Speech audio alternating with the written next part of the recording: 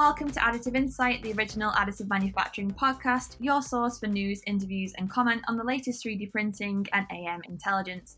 I'm your host, Laura Griffiths, and today I'm joined by our editors, Sam Davis, and for the last time, Daniel O'Connor. Hi, guys. Hi, guys. Today is a special episode of Additive Insight, as next week we'll be saying farewell to our head of content and friend Dan as he leaves us for a great new career opportunity. Do you want to say where and who you're leaving us for, Dan? I appreciate being called a friend, Laura. That's very nice of you. I'm heading off to National Museums Liverpool to be their digital editorial lead. It is with a heavy heart that I'm leaving the AM industry, but I think, as we'll get into a little bit later, it's something that I'm quite passionate about.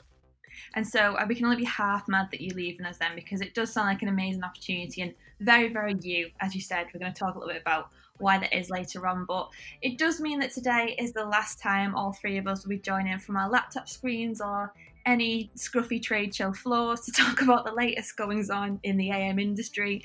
And so we figured we'd do things a little bit differently. We're going to do a bit of a walk down memory lane and have a laugh and a look back at Dan's first articles, 3D printing stories that were trending at the time, and just how things have changed really since Dan first entered TCT Towers in 2013. But first, a word from our sponsors, Ultimaker. Ultimaker are a manufacturer of desktop extrusion-based 3D printers that can help streamline your workflow and save you time and money. Ultimaker printers offer industrial-grade material options backed by an extensive Materials Alliance program, and they're also paired with trusted Cura slicing software, which recently surpassed a milestone of 2 million users. With a decade in the additive manufacturing industry, Ultimaker machines have been used by a wide range of industrial customers for a range of applications. For more info, click the link in the description or visit mytct.co/UltimakerPod.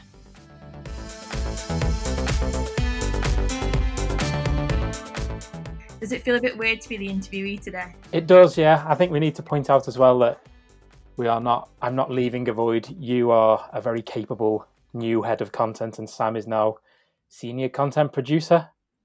Is that right? I'm sure of that one. Thank you very much. We appreciate your vote of confidence, and we will do you proud. Thanks. I'll be paying close attention. Will you really?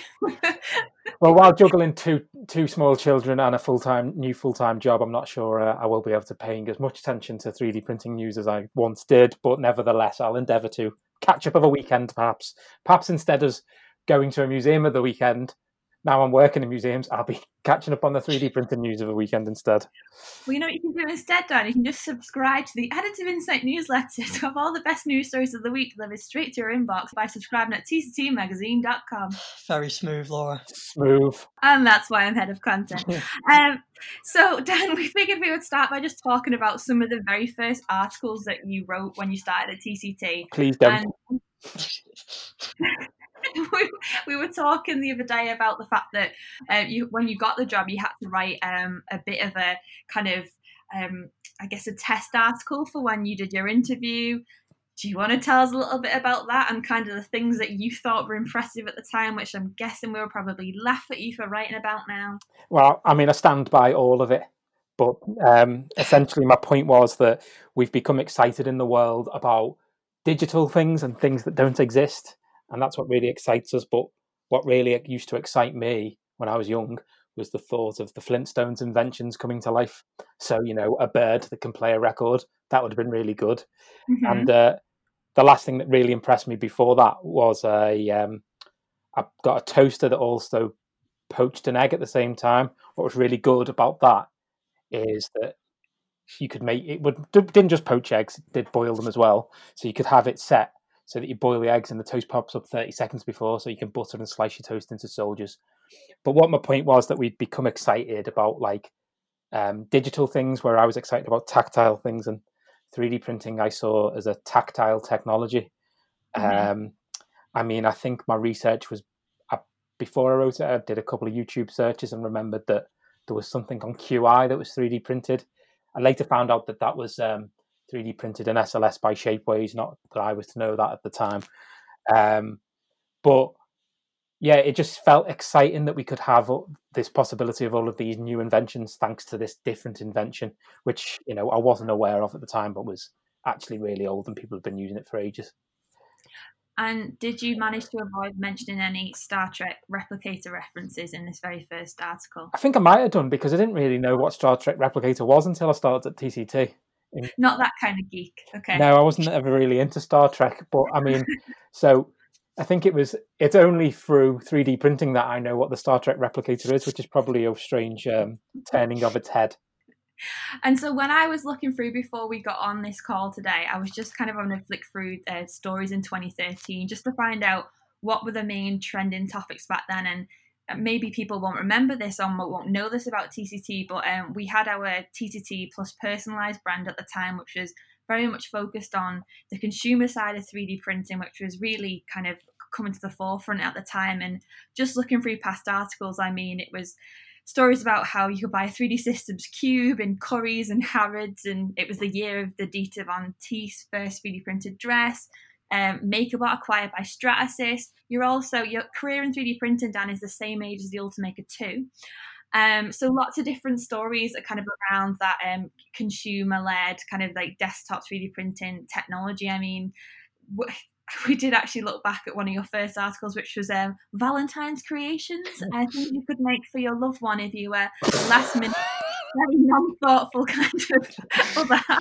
When I said, please don't look back through my articles, I should have gone through in the back end and deleted it out of the CMS. But yeah, I think, like, interestingly, I kind of took it personalized down a path of, about being the consumer 3D printers.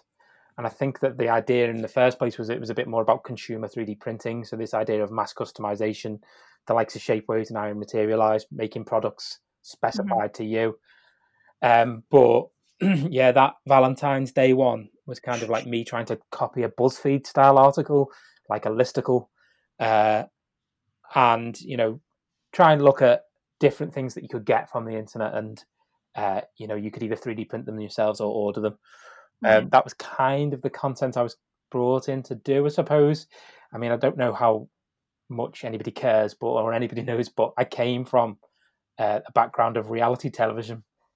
So I was working on The Only Way is Essex before I started at Rapid News. So I was brought in to try and like beef up the social media and the consumer led sides, whereas Rose Brooke, who was also started at the same time as me, was doing the like more industry focused financial strategic articles on TCT magazine.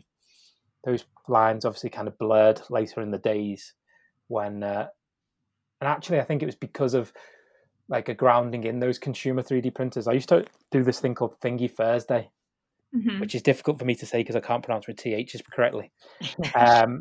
But we had a couple of 3D printers in the office that we'd been loaned to review. And I used to just pick things off and print them. And I kind of learned what the machines were about that way. I learned that those early machines were very frustrating, and that, it wasn't as easy as just getting it out of the box and 3D printing it as some of the marketing would have you believe. Certainly, bed leveling was something I had to learn pretty quickly. I learned about extrusion jams pretty quickly. And those kind of like, almost like the grounding in that, I think helped me understand what the technologies were about and what they could and couldn't do later on. Yeah. I still, on occasion, try to 3D print something and still have the same frustrations as I did then. So I don't think I've overly improved as a 3D printing operator, but I certainly have understood become a better journalist because of almost. So me and Sam are going to take it in turns now to just be the interviewer and just put you on the spot and ask you about your favorite things and how you think the industry has changed. Sam, do you want to kick things off? Yeah, so it's since those kind of early days, focusing on the kind of consumer side of the 3D printing, we were wondering whether you could take us through some of your favorite pieces to work on and basically tell us why they are your favorite pieces to work on. Well, I suppose that even though I came with this kind of like fluffy background of reality television and BuzzFeedy like listicles, but like BuzzFeed, I kind of straight away veered towards the investigative journalism side of things. There was a company called Massive Dynamics who were putting out a press release a day, almost in the midst of all of the 3D printing hype, and they were dropping names like Apple, and they were saying that they were based in Cupertino, California, next to Apple's HQ. They were saying that they were going to lead the 3D printing consumer revolution, etc. And they were putting out so many press releases that immediately I started to become a bit skeptical about who they were. So myself and Rose Brook, we kind of like tore it to shreds, put it that way. It turned out to be a penny stock scam, which is something that I didn't know about until that. We were like looking at their virtual offices, and that was really fun to do that. Obviously, we have to like make sure everything was perfect because we really were doing a takedown of this company and of a guy who was running the company called Oscar Hines. It turned out just to be like this. You basically put out a load of press releases and hope somebody invests in your company, but it's such a low level. But because 3D printing didn't really have anything like that at the time, quite legitimate news sources were picking it up and running with their stories. I remember that they crazily said that they had the license to 3D print all Felix the Cat products. Nobody really knew who Felix the Cat was, I didn't think, anymore. It was a really weird thing that was to pick, but I think they picked it because it was slightly out of copyright or something like that, so that they couldn't get sued. And it was this like stupid penny stock scam which disappeared as quickly as it came. And I'm not sure whether Rose and I's articles had anything to do with that. I think they may have just been doing it to, a pump and run. I think some people call it. It's just like a get out of town quickly with a little bit of money. So yeah, I mean, there were a couple of things like that. One of them, I'm not really allowed to go into because I ended up having to take down off our website because of a cease and desist letter. But maybe I got a few things wrong within that article. So that was a learning curve too. But I appreciated that Rapper News backed me in that and like gave me a better grounding in how to be a better journalist. Almost is to make sure that you fact check these things correctly. And I think that I like to think that that's what stands TCT apart from anything else. We don't just get a press release and put it out there. We at least get to grips with it. We understand it, fact check it a little bit, and I said this to you guys before, but I'd like to think of TCT as almost like the news night of additive manufacturing. We like to do analysis and interviews and really take an in-depth look at the news, and that's what Jim, who was my boss at the time, Jim Woodcock, he really allowed us to do that. He didn't want us to just chase after this press release, the churn, the daily churn. So at the time, that was really good to work on that Massive Dynamics story, but also at the other side of it, rather than the takedown things, I was always really excited to see like new companies spring to life. And one of the earliest trips I did was I traveled around the lowlands and I visited Materialize. I visited a company called 3D Point, just like visiting all these little companies. And two of the companies I actually visited early on were 3D Hubs, who were based in this little tiny startup thing called Rockstart. There was about 6 of them working there at the time. And obviously we've seen what they've gone on to become. And the other one was Ultimaker. I had the pleasure of seeing Ultimaker when they were building wooden 3D printers in a farm in Utrecht. And to see what they are as a company now is really, really like cool, because at the time they were very welcoming, and it kind of felt that I went to a few of these like maker meetings, and they were the like makers 3D printer. At the time it was them and Lulzbot, who were like popular with those guys in that open source community, and they've kind of stayed true to that value of open source, but at the same time as moving into an industrial world and being considered a printer that's suitable for applications at Ford, at Heineken, at VW, and all of those things that we've seen them do now. So it's been really interesting to see the progress of like somebody like Ultimaker, and I like to think that my progress at TCT, you mentioned that I'm as old as the Ultimaker too. I like to think of my progress like that, as that I started out at this like maker level and then ended up covering more of the industrial side of things. And also like some of my favorite things to cover over the past time have been how the little guys have been using these machines to do things that are unique. There's a guy that I follow on LinkedIn called Brian Stofield. He's an eccentric inventor, put it that way. But he was talking to me about how he was using a $150 3D printer to make the fuel injection nozzle rockets for CubeSats that he was going to send up in weather balloons. And I just find those kind of like things really interesting. Obviously, at the time, RoboHand was a big thing and the eNable project. So it was all about that kind of, I don't want to use that buzzword, but the democratization of design that really interested me early on.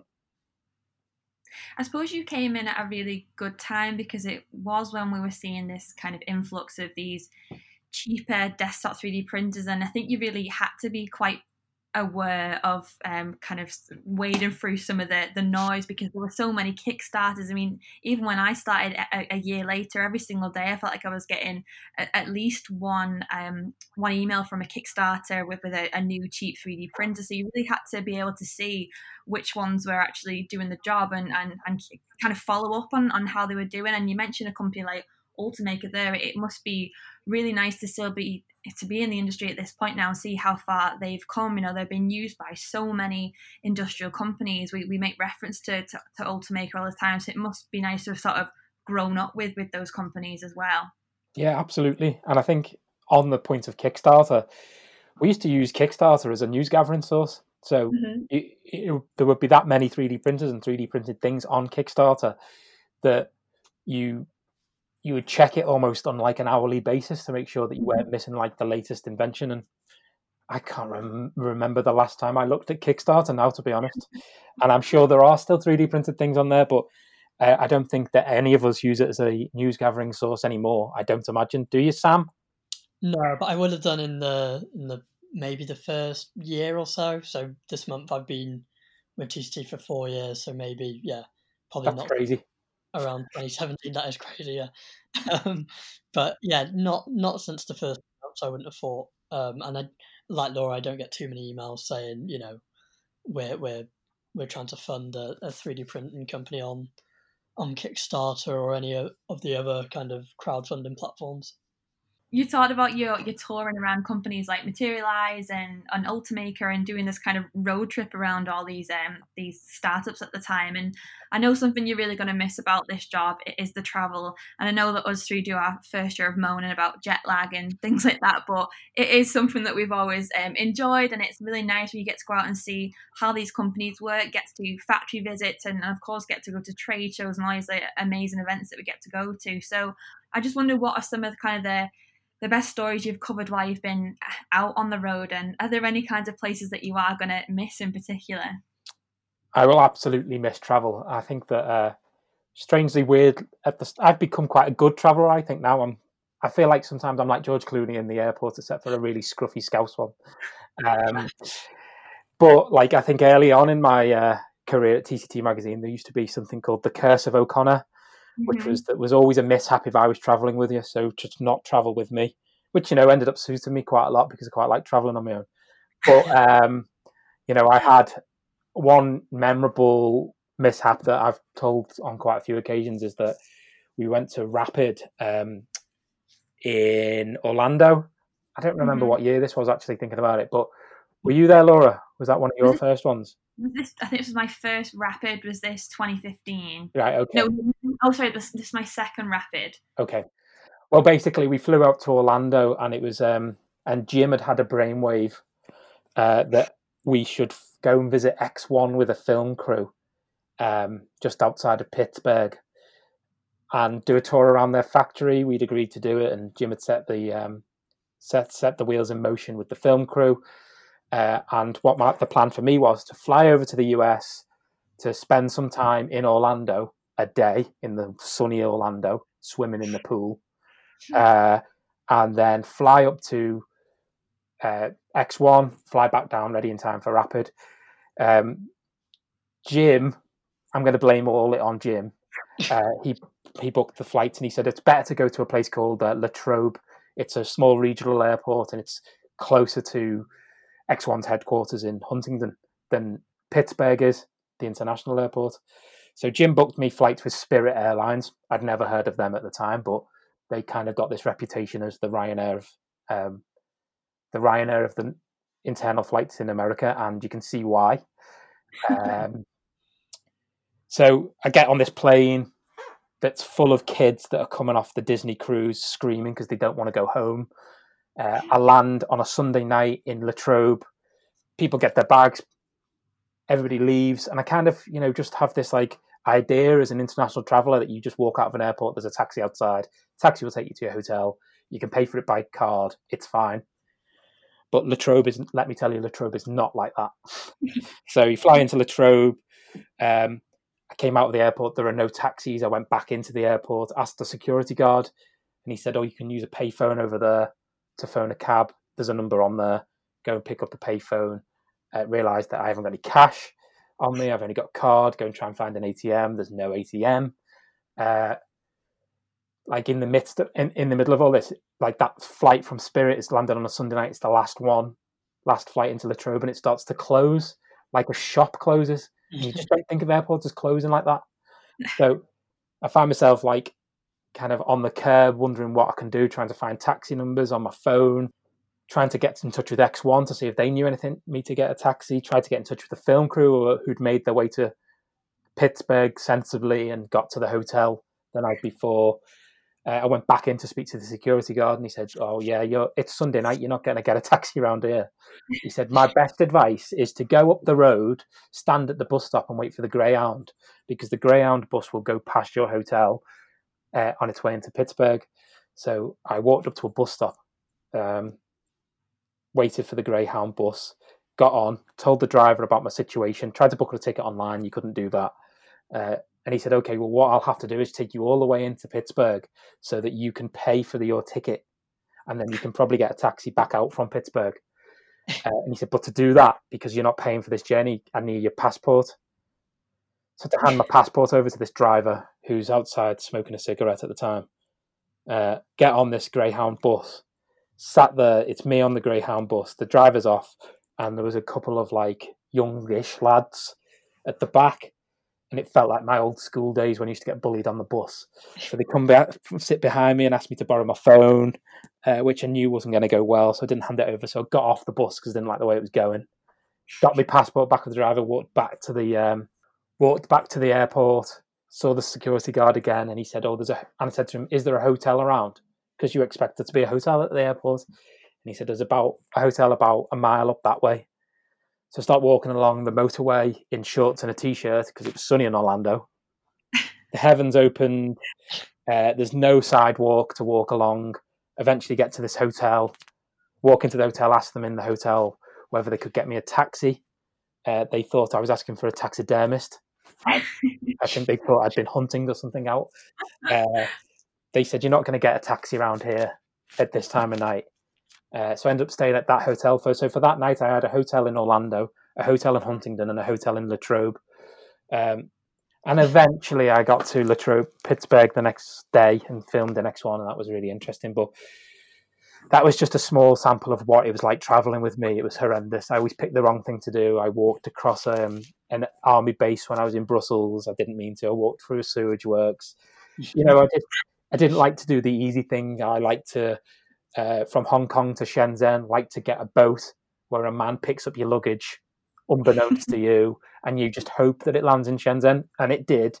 But yeah, I think the wrong way round is how I like to do some of my travel.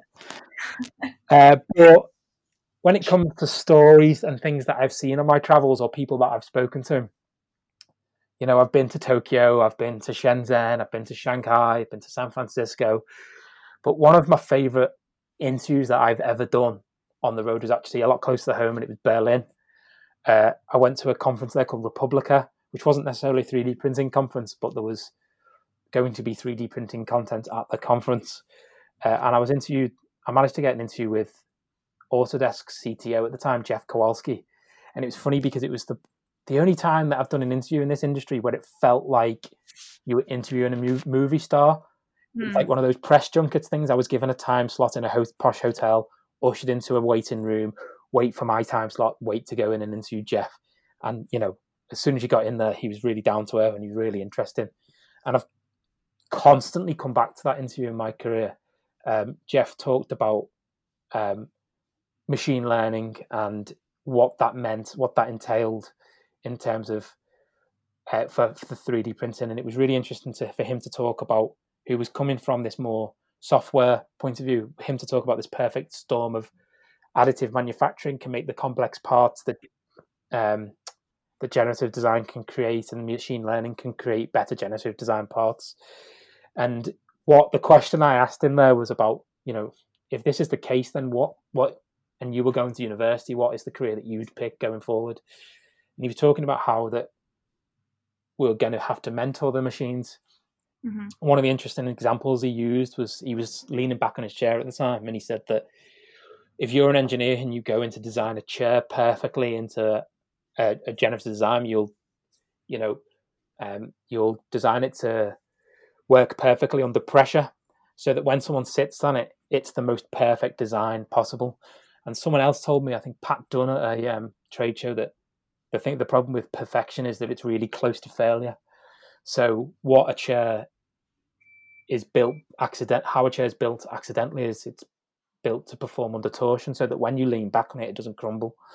So Jeff was talking to me about like how we go about telling the machines that these are the things that you have to consider. So I thought that was really interesting. It was one of those occasions where you speak to someone, which happens a lot in this industry. You speak to someone, you realize that, wow, this is a bona fide genius, and they're completely above the level that I'm ever going to get to. And it makes being a journalist fun in that kind of regard. Yeah, you mentioned before, Laura, we do have to cut through a lot of the marketing spiel and things, but when you do get to speak to someone like that, you really you just sit and you're wowed by them. I think you've had similar experiences as me with somebody like Friedrich Kran. Being able to sit and interview Friedrich Kran at a trade show is one of the most enjoyable things that you could possibly do, because you don't get any of that hyperbole. You get real genius insight, and that's what I've enjoyed most about my travel in terms of my career, is the almost this internationality of speaking to all of these different minds across the globe and getting their opinions and trying to steal them and pass them off as my own ones. So it makes all the travel mishaps worth it. And by the way, in your new job, you're not going to be able to say the sentence, "Oh, I've been to Tokyo, Shanghai, and Shenzhen," without them just thinking you're flexing. So yeah, I'm going to try and avoid that as best as possible, because it is something I tend to do. My friends all roll their eyes every time I say, "Oh yeah, well, when I was in Tokyo," it's normally met with, "Oh, when I was in Tokyo," as a quick riposte. So I'm going to try to avoid that. You were mentioning your stealing opinions there, Dan. Asking you about your actual opinions.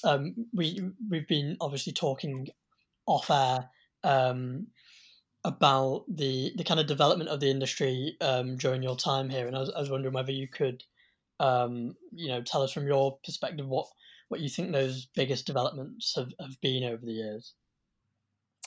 I think that the flashy things that we've seen in terms of I suppose carbon's a really good example of that. The how quick this machine was, and that how headline grabbing that was. But then what's actually good about carbon is the same thing as I think is good about the industry as a whole. It's this everything around the technology is really developed. So design for additive manufacturing is a thing that that gets its own conference now. But years ago, all you ever heard was in an interview was people need to change the way they think about design.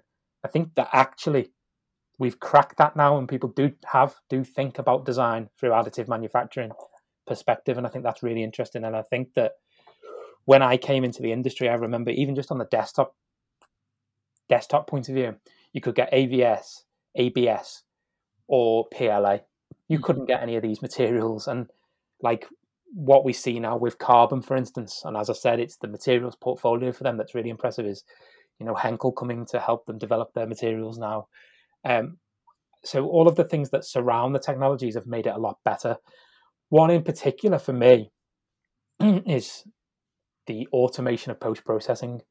I don't think that we'd see any mass manufacturing products without that automation of post-processing that's coming through the likes of Dimension or Post-Pro, and certainly for the SLS regard, it's opened up whole new worlds. We can see Chanel allowing SLS to compete with injection molding technologies for them to make up a makeup brush. And So I think that, like, and I saw this in action actually. I went to see Matsura in Leicestershire. That's not a flex, is it? Leicestershire, it's not that far away. And they were just talking to me about how that they were doing some little giveaways for the factory tours for their open house that they were doing. And they talked to me about how they were 3D printing these parts on a multi-jet fusion machine, which we all know when it came out was all singing, all dancing. It was really fast, really quick. But the operator at the time said to me, I couldn't have done this giveaway of these parts, and they were just little key rings, without the post-processing, because I would have had to manually sit with every single part and clean it. And this is just, I can just take a load and chuck them in this machine.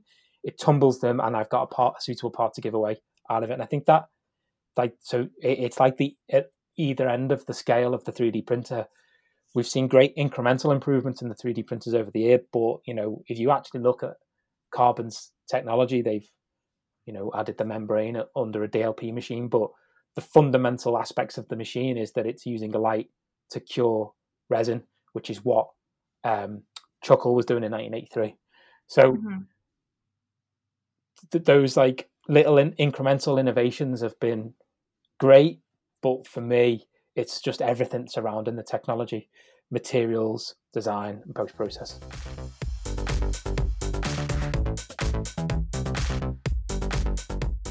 A word from our sponsors, Ultimaker. Ultimaker are a manufacturer of desktop extrusion-based 3D printers that can help streamline your workflow and save you time and money. Ultimaker printers offer industrial-grade material options backed by an extensive Materials Alliance program, and they're also paired with trusted Cura slicing software, which recently surpassed a milestone of 2 million users.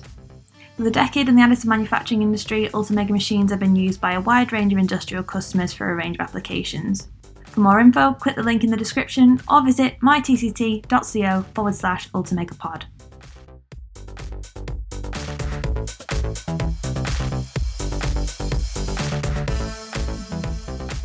I know Sam said earlier that we were talking about this before we even got on this call today, and I don't know whether this is a case of like when you buy a car and you suddenly feel like you see that car a million times over on the road, but every interview I've had this week seems to have come out with that same conclusion, that the reason why the industry is where it is because of those advancements in kind of like the automation of post-processing, and how that really has helped with kind of ramping up mass production. So like AM Flow, who I was talking to earlier, they're working on automation of kind of any bits of the post-process side of the technology. And I was speaking to I guess what was kind of a smallish medical device manufacturer yesterday, Enovis, and they were saying that they've got an SLS printer, and if it wasn't for the fact that they'd come up with their own post-processing steps after that they wouldn't be able to do this as efficiently. So that it's really that's helped them ramp things up. And I just thought it's kind of nice that you sort of ended your last couple of weeks with that point, and how a lot of people seem to be going with that way of thinking now,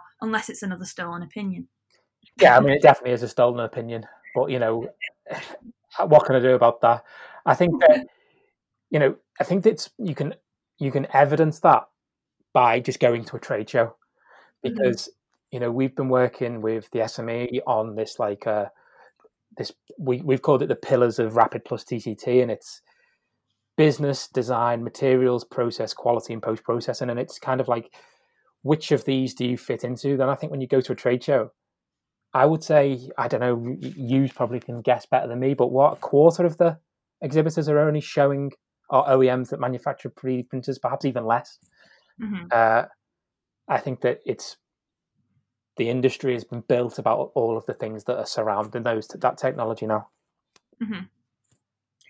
I'm going to ask you to put maybe not your cynical hat back on for a second, but maybe just kind of your reality hat. Anything that you thought was going to maybe happen in your time in the industry that maybe hasn't materialized in the way that you thought it might, or maybe something that you thought was going to happen that you now think slightly differently about, or have got another take on? So I think the easy answer to this is that in 2014 at CES, we saw the rise of it wasn't just a 3D printer in every home, it was a 3D printer in every room. And that was propagated by 3D Systems and Avi Reichenthal, who, had managed to a great coup and bring in will.i.am for marketing purposes in. And I think that everybody in the industry thought at the time, well, maybe there's a potential in this. And that market has not materialized in the way that anybody thought it was. Nobody sells consumer 3D printers anymore as a consumer 3D printer that's like a printer that you buy in Currys or Best Buy or something like that, like a HP or an Epson printer. But that doesn't mean to say that I don't think that market exists, because in my opinion, I remember going to see a Phil Reeves talk at that very CES, and he said that when a 3D printer is below the price of an Xbox, then you know that it's made the splash for the consumer market, and it absolutely has. You can get a 3D printer now on a Chinese website for $100, and it'll work. And I think that what hasn't materialized is that the need for it in the home, but that market of, if you want a 3D printer, you can buy one, and the people that want 3D printers are hobbyists, and they're makers, and they're the people that you kind of expect to want a 3D printer. They're the people that build custom PCs. They're not the people who buy Xboxes. And I think that what's interesting about that market to me is that I feel like it's kind of like split, and we kind of don't, it is kind of ignored a little bit by the wider industry as a whole. It's like almost scoffed at a little bit to see these $100 printers, but it still really interests me, because I think if you go onto the community on Reddit, it's got like over the subreddit, it's like a million members, and if you see something like the Midwest Rep Fair, you'll see huge numbers of visitors attending that. I think there's like this real passion behind that, and I think that those passions still leak into the industry now. And an example I use of that is that E3D's Tool Changer, which is something that stems from the RepRap community. We're going to see that on the Desktop Metal Carbon machine. Is it called Carbon or is it called Fiber? The Desktop Metal Fiber machine. So those little changes that are made in that community do sometimes come into the bigger industry community. I just think that the margins aren't there, for instance, and it is all about industry. And obviously we see, we've talked for years about HP unlocking the $12 trillion manufacturing industry over the, whatever it is, $9 billion 3D printing industry. So that market hasn't materialized the way that the industry perhaps thought it might, but I think it's still there. I don't think anybody's buying. I mean, because people aren't buying 2D printers for their home anymore.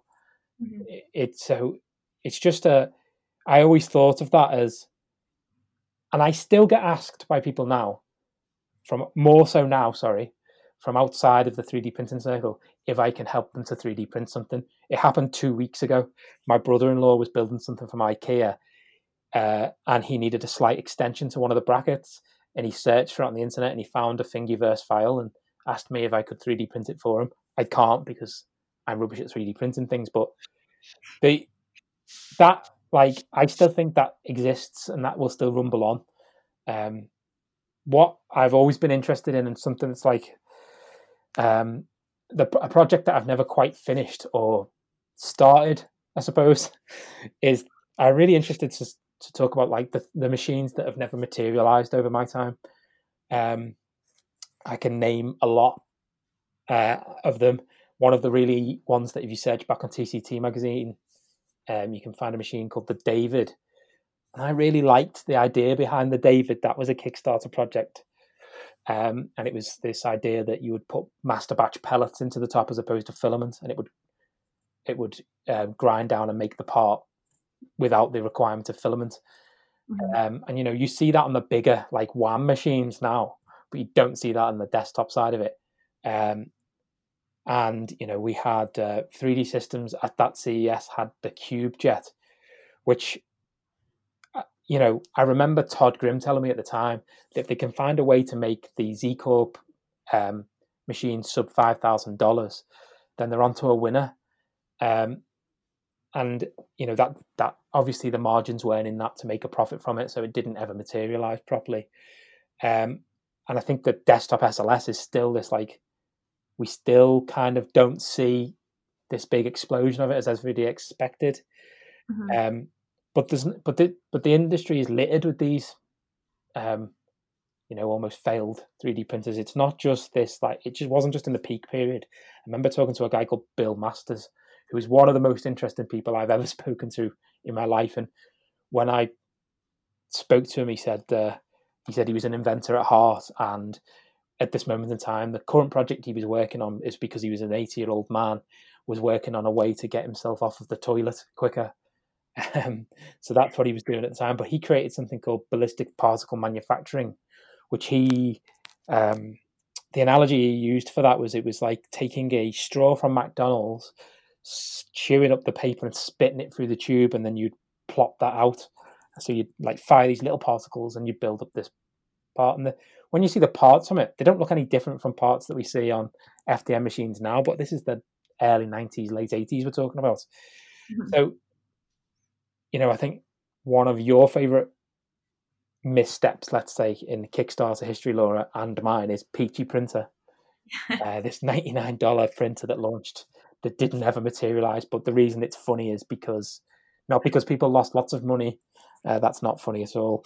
But the ridiculous YouTube videos that Kickstarter updates that their guy Ryan, I forget his second name,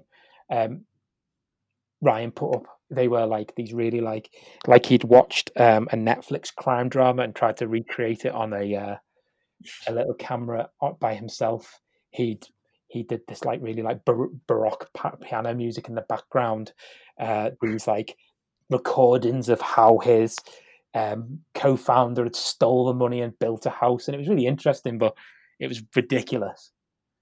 And it always makes me smile whenever I think about those YouTube videos, and I would love for you to put in the description for this episode, Laura, a link to those, because that is still one of my favorite things that's ever happened in the industry, despite the fact that was particularly negative. I definitely will. And it was funny when I was going through some of the older articles, just looking through kind of like the archives, and the amount of companies that I just didn't recognize, that clearly weren't even really doing anything just a year after I started. And there was just so many, and there really is this kind of graveyard of projects that started and never really like came to anything. But that's why it's really good to be able to see the ones that did, and just the strides that they're still making in the industry now. I mean, on the industrial side of things, something that you kind of cite quite a lot is the fact that we still talk about one of the biggest industrial applications being the GE LEAP fuel nozzle, and that's from, I can't remember what year it was now when that came out, but that we still think we haven't really moved on that much since then. I mean, did you expect us to have moved on at this point? Did you expect to see more of those kinds of applications now? I think that application in particular, the LEAP fuel nozzle, was so ahead of its time that GE quickly pounced on it and kind of took up the whole of the industry. I mean, I think I remember a stat at the time when GE acquired Morris Technologies. I think they acquired half. By doing so, I think they acquired half of the metal additive manufacturing machines in the US, just in that one foul swoop. So I think that kind of like almost not set the industry back. That's the wrong thing to say, because it really did validate the industry as well. But it kind of like, it was a validation for the industry, but the industry wasn't there to be validated. But what I think is interesting is that I think it was IMTS, the last IMTS. I spoke to Chris Schultz, who was working on that project at the time, from GE Aviation. And he said to me that like at the time when that was around, you could have said there was like a handful of applications being developed, and it just so happened that of that handful, the LEAP fuel nozzle was one of them, and it became this huge story because it was so successful.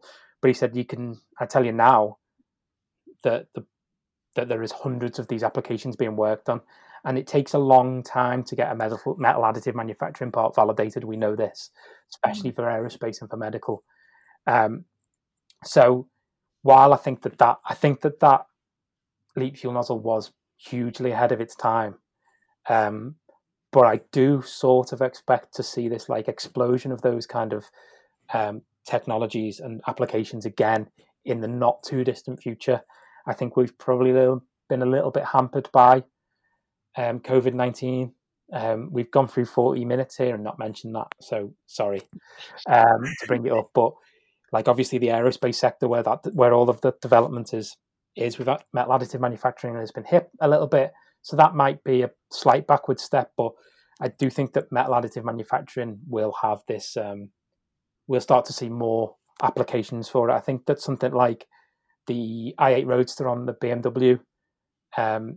We couldn't get through 40 minutes without you mentioning that. Yeah, but even that's a validation. But that's not really a cost validation. That's just a validation of its proof that we can do it. And I think that we all know that this industry, in this particularly the metal sides, works quite slowly towards that. But we're getting there, and I do think that if you separate out the plastics and the metals, plastics is 10, 15 years older than the metals is. And it stands to reason that they are 10, 15 years ahead of that. So when we look at applications like the Chanel one, it's understandable that it's taken this long to get to that point. And I think that it's the same with metal.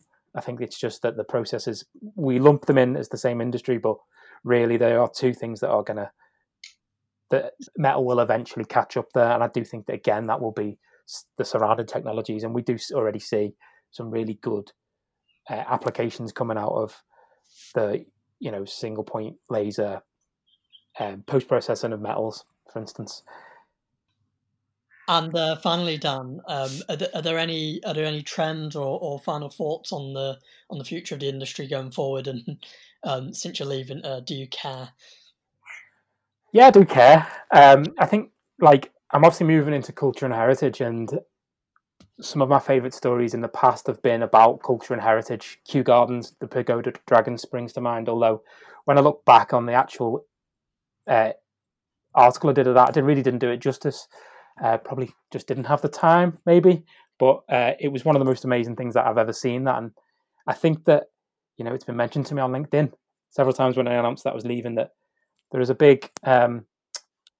there's lots of applications for 3D printing in culture and heritage, and I do kind of hope to see them at the museum. But in terms of final thoughts, I'll try not to end on a downer, but I do think that we will start to see some consolidation in the industry. I think there's too many metal AM manufacturers, for starters, for the amount of work there is out there. But I don't necessarily think that's a bad thing. I think that it's just an industry that's finding its feet. I've mentioned a few times about how I believe that SLS has, kind of found its feet now in mass manufacturing. And I think that we will start to see, hopefully, the fruits of the labour of the metal binder jetting technologies. I think that one thing that coronavirus has shown us as well is that the technologies are very adept at scaling up very quickly and very fast to make things that people didn't know that were previously possible. And I do think that we're trying to there is a slow gradual process in terms of the world, the wider manufacturing world, about what 3D printing can do for them. But I do I found it really interesting at the last conference that I ever went to before lockdown. Leonardo Helicopters said that they weren't going to go over how they do jigs and fixtures and prototyping because that's just normal for them. And I think that's the best validation of the industry can have, that it's got to the point where it is boring and it's normal to make jigs and fixtures and to save this amount of money. I think that we'll get to a point where nobody talks about saving that amount of money because that just won't be the way that anybody does it, because it doesn't make sense to do it that way. I think that one of the things that really interests me, another stolen opinion from Phil Reeves, is that I think we can all sit and do a cost analysis of 3D printing and say, oh, I'm not sure it covers the cost. But it only doesn't cover the cost when everything goes to plan. And coronavirus is an example of that. When something doesn't go to plan, 3D printing can step in, and that is absolutely priceless for a manufacturing industry, to be able to say, we've got this car on the line, we haven't printed the armrest, what are we going to do? The supplier's gone under. Well, we can 3D print it and have it done. You can't put a cost on that because it's, it enables you to carry on regardless. And I think that 3D printing's often tried to touch on this bridge manufacturing thing, especially in the oil and gas industry, where they long lead times for replacement parts, and 3D printing can have it done and there in a day. And I don't think that is an industry to be sniffed at in any way, shape, or form. I think that the ability to 3D printing to keep manufacturing going is absolutely astronomical. So I think that, for you guys and for editors, it's probably going to be, it might become more difficult to find new and interesting applications when they do become boring. But then a sense that is kind of that TCT as a whole have done its job, and the job was to accelerate the additive manufacturing industry. And I think that we'll get to a point where we've done that. These are the boring things, and these are the things that we're going to move on to now next. I think that was a perfect way to end this, Dan. Was it though, Laura? No, I don't know. It's like you rehearsed it. I'm not sure if you did. I didn't actually rehearse that. It was genuinely off the top of my head. Yeah, to be fair, we did just throw that at you. So, and we will carry on regardless, as you said, as the industry can carry on regardless with 3D printing. We will carry on. You will carry on without us. But thank you very much for taking the time this afternoon to run us through kind of a this is your life of 3D printing, really, without the Red Bull. And can I just add one final thing? You can add any final thoughts you like, yes. That I'm leaving, and I've been overwhelmed with the well wishes and stuff, but I kind of touched on it before that, TCT is not about me, and actually I haven't got a clue anymore about 3D printing. I've not really been, I've spent 6 months working on another project for the brand TCT, and the industry is in the hands of you two, Sam and Laura, who've absolutely astronomically helped my career along, and I think that TCT is in the best hands possible. Thank you very much, Dan. We'll go and cry off air in a second. You do that. And thank you for giving us jobs in the first place. Me and Sam have to say that. Yeah, definitely. Right, well, thank you very much. And we're saying goodbye like it's the last time I'm going to speak to you. We've still got another week of you left. You have. Not by the time this goes out, though. True. It's going to go out on his very last day so that everybody can join in the sadness with us. Yeah. Oh, isn't that nice? It is very nice of us, yes. Right, thanks guys, and thank you very much for listening to Additive Insight. If you like what you hear, you can hear more by subscribing at tctmagazine.com, and find us on all of your favourite podcast platforms, so Spotify, Apple Podcasts, all those kinds of places. So thank you very much, and we'll see you next time. Bye.